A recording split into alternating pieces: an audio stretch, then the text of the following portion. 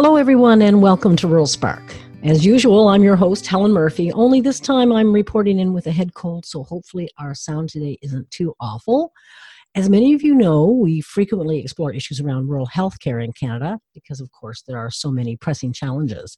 One of them relates to the aging of our population and the struggle to fill healthcare positions. That includes trained staff for nursing homes across Canada, both in urban and rural areas. And we found an innovative solution at a long-term care facility in Nova Scotia that we wanted to share today. Lisa Smith of Glenhaven Manor in Pictou County traveled to Kenya to interview candidates living in refugee camps. And the results have been nothing short of amazing. So we're pleased to have Lisa, CEO of the facility, on the podcast this morning to share the story. Hello, Lisa, and welcome to Rural Spark. Thank you so much. Good morning. Lisa, before we get into this interesting story about recruiting from a refugee camp, can you tell us a little bit about Pictou County and in particular Glenhaven Manor? Sure. We actually like to say that Pictou County is a community of communities, and we are located in northern Nova Scotia and on the east coast of Canada.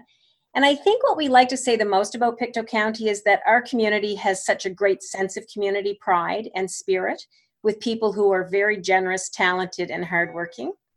And in Pictou County, we have a strong sense of leadership as well as entrepreneurship and many creative small and mid-sized businesses who work here. Certainly, we have natural beauty. We like to think that our waterways, rivers, lakes, harbors, and certainly our beaches are rated as some of the best in Canada. Picturesque trails, historic streetscapes, and certainly lots of architecture that represents our long heritage. So what role does Glenhaven Manor play in that area? Well, we actually are a fair size employer in Pictou County. We have 300 employees, and we also provide care and well-being to 202 residents and their families, as well as we have 20 tenants who live in assisted living. So certainly we would like to think that we are very important in our community because we touch most people in some way.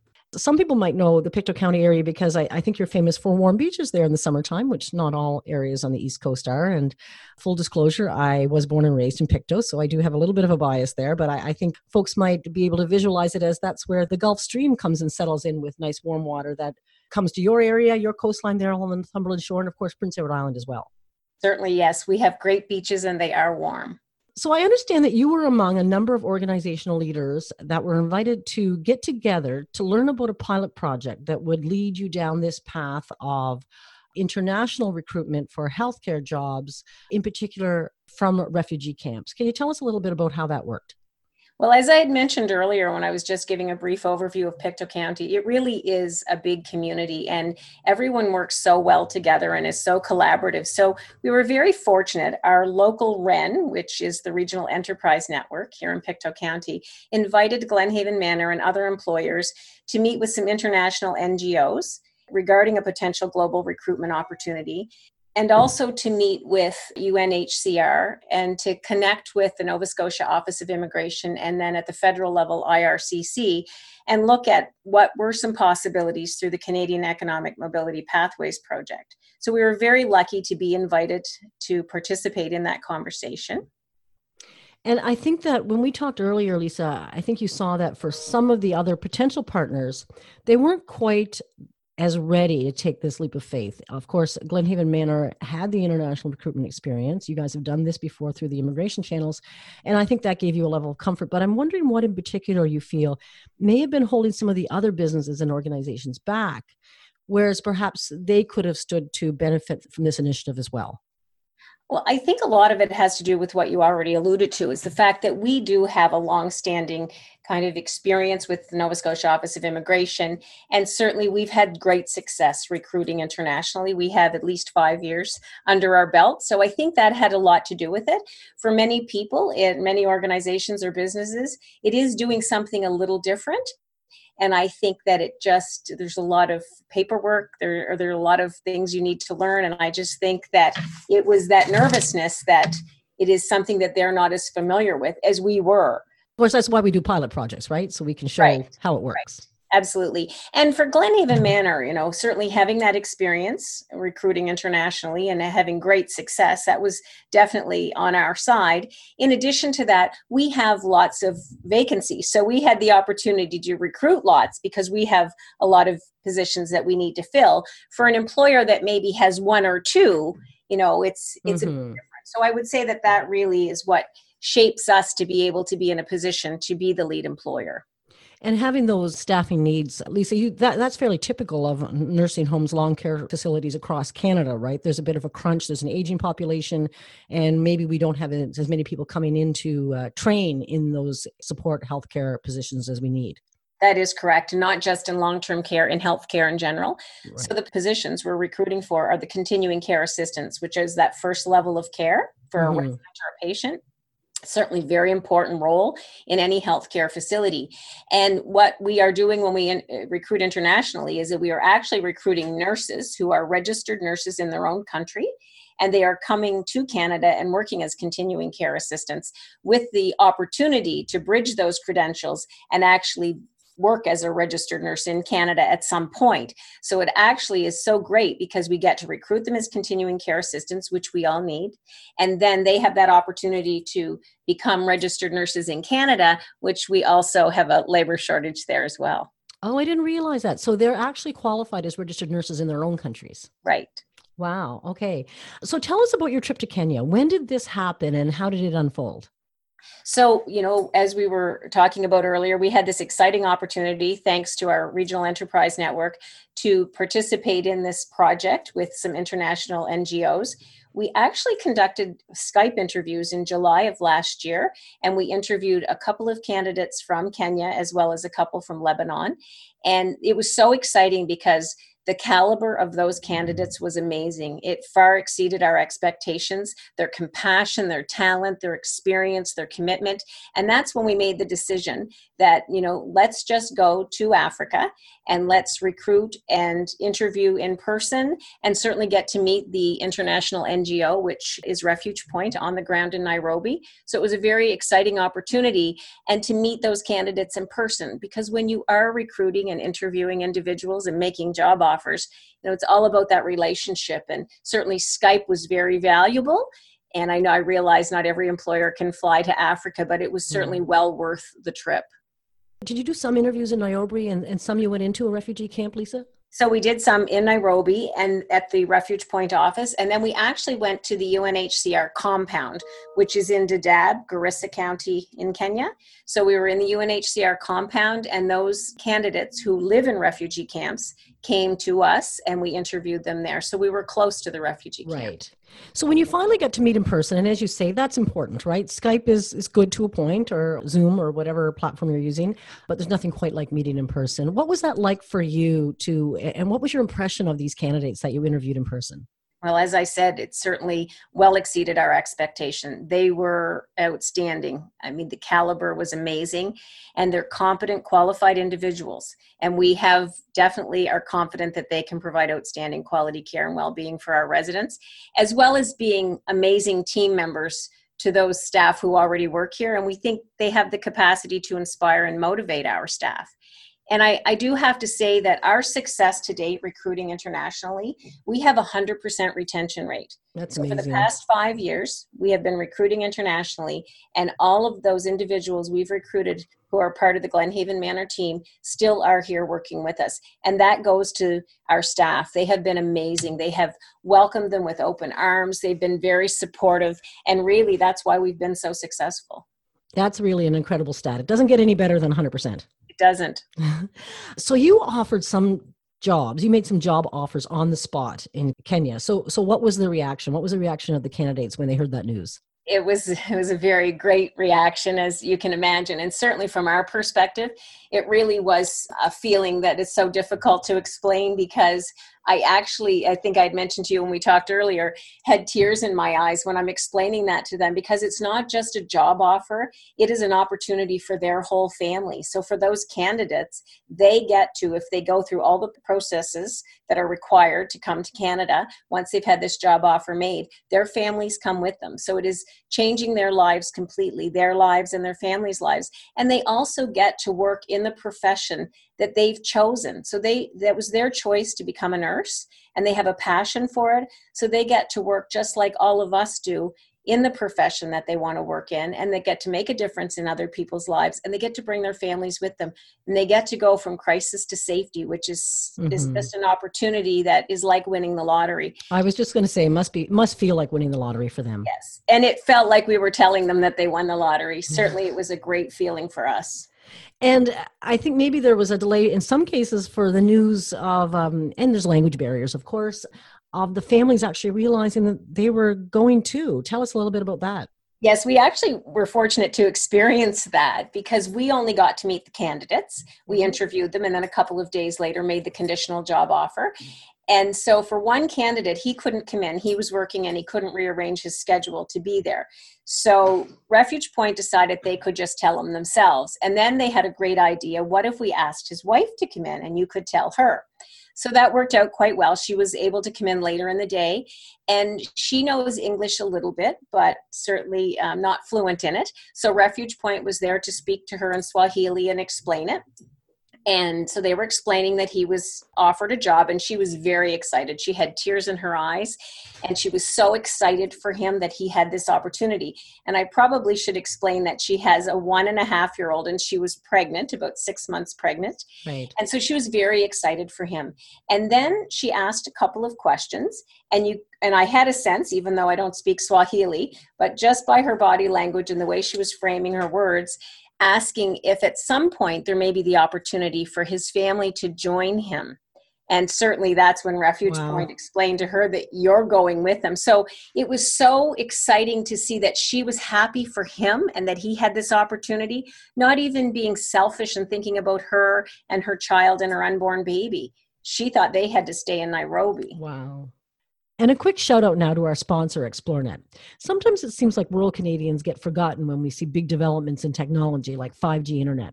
But what's different with Xplornet is that they focus only on providing internet services in rural areas.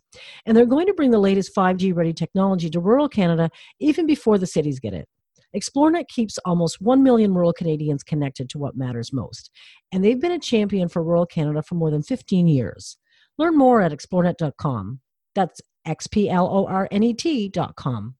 So her reaction, she must have been overjoyed. She was overjoyed. She had lots of tears in her eyes then when she got that news. And Pictou County is, many people have been through Pictou County, or there might be some listeners who've lived there before, but it's a very welcoming community. And this strikes me also, Lisa, as a tremendous thing for Pictou County in terms of having these new families. There's going to be kids in the school system. There's a lot of concern, like other areas of rural Canada, about declining school enrollments. These people are going to be active contributors to the community. Absolutely. So it is going to grow our population. In addition, many of them are bringing well-educated, talented partners with them. So I don't know all of their qualifications, but I know, for example, one of our candidates, his wife is a social worker. Another candidate, her husband is an accountant. So certainly the opportunity for other businesses as well when they do arrive. Right. Excellent. And I understand that there is, of course, still a process. We don't want people to think that this is just an overnight thing and it's so easy. Of course, there is a process for these new hires to go through to get here in Canada. When do you hope to have the first of them on the ground with Glenhaven Manor? Yes, so that is a good question. Certainly they have to follow the same process that any other person immigrating to Canada would have to follow. The difference is for them is that when they do arrive, they will have permanent resident status. So for others who come through the economic stream, they actually can come with a temporary resident status. So they're coming with permanent resident status. So it does take a little bit longer, and that is at the federal level. But certainly we are working very, very closely with our federal counterparts, and we're hoping to have a couple of our candidates here within 2 to 3 months would be our hope. But again, processes have to be followed. Yeah. It's the same as when we interviewed. We interviewed the same as we would interview a candidate here in Canada. We have the same expectations. We check references the same as we do here. So, certainly IRCC has to follow their processes as well. Right. And it'll be interesting to see after they're transitioning into the community and they're working at Glenhaven Manor. I'm sure there's lots of other healthcare facilities across Canada are going to be interested in your success story and how that unfolds. And, there's a big talent pool out there. So hopefully more are going to take advantage of that. I'm sure one of the things, Lisa, as an administrator there that you're conscious of is thinking about their transition to their new lives in Pictou County and in Canada. and how you and Glenhaven Manor can support that. So what's involved with that process? Well, and again, back to Pictou County being so amazing and that we all work together and we collaborate. We're very fortunate because we have an organization here called Safe Harbor, and they have someone who specializes in settlement. So we are working very closely with Safe Harbor. They've been very successful at settling other newcomers who have come through the humanitarian stream. So certainly we will be working closely with Safe Harbor. We also have Y-Reach, and we have access to iSANS as well. So certainly when we're looking at the language barrier for family members, or we're looking at settling children in school or daycare, and also settling in the community, building friendships, finding out where everything is in Pictou County, we have access to all of that. So we're very, very lucky. Yeah, I've always had the impression that in Pictou County, especially in the last 10 or 15 years, the social service organizations, the community service organizations in that area are very strong, very well organized. Yes. No, we're very fortunate. And we actually provide housing for our newcomers. So we do have 2 houses that are strategically located. So they're close to Glenhaven Manor so that our newcomers can walk to work. Because when you relocate, a car is not something that's first on your list to purchase. So making it easy for them to get to work, as well as providing them with that soft landing so that when they come here, they know they have a home. It's all fully furnished, and they go in and then can live there for, 6 months until they look at where they would like to live. So we have that available, and Safe Harbor is looking at having their office right in one of our homes to make it that much easier to help settle our newcomers. Oh, that's a creative approach. Excellent. And, I'm struck by how big this talent pool could potentially be with so much human migration happening around the globe and so many people displaced. There are millions of refugees around the world today. So how do you see that talent pool that exists among them for healthcare positions that we need to fill in Canada? And, maybe this is going to go bigger where other sectors are starting to look at this talent pool. Yes, I think it's open to any industry or any sector, definitely. So there's about 71 million refugees, displaced migrants, or asylum seekers in the world. And I would think that there are certainly lots of them that are more than willing and able to come and fill any of our labor shortages. So of the candidates we interviewed, we actually interviewed 5 via Skype, and we made 4 job offers. And then when we went to Kenya, we interviewed 12, and we offered jobs to all of them except one. So there were only 2 candidates in our round of interviews that we didn't offer jobs to. And that wasn't because of their ability. It was because their English, they just needed to work on it a little bit more. We didn't think they would pass the English test. But they are busy working on that. They're taking some courses to be able to speak and write English, in a way that would allow them to pass that test. So out of all those candidates, we don't have that success when we interview candidates usually. No. It's very high. That's, 92 or 94% rate. Yeah, I've never heard of a job offer rate that high. That's incredible. So I would say that for other sectors or other industries, they would have that same ability to, have access to some very talented, experienced, well-educated individuals.